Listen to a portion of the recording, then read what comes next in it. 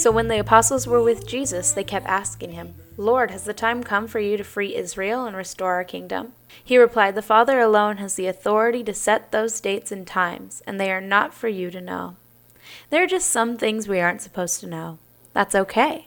If we know everything ourselves, there would be no need for God. So relax. God's got it under control. Trust Him.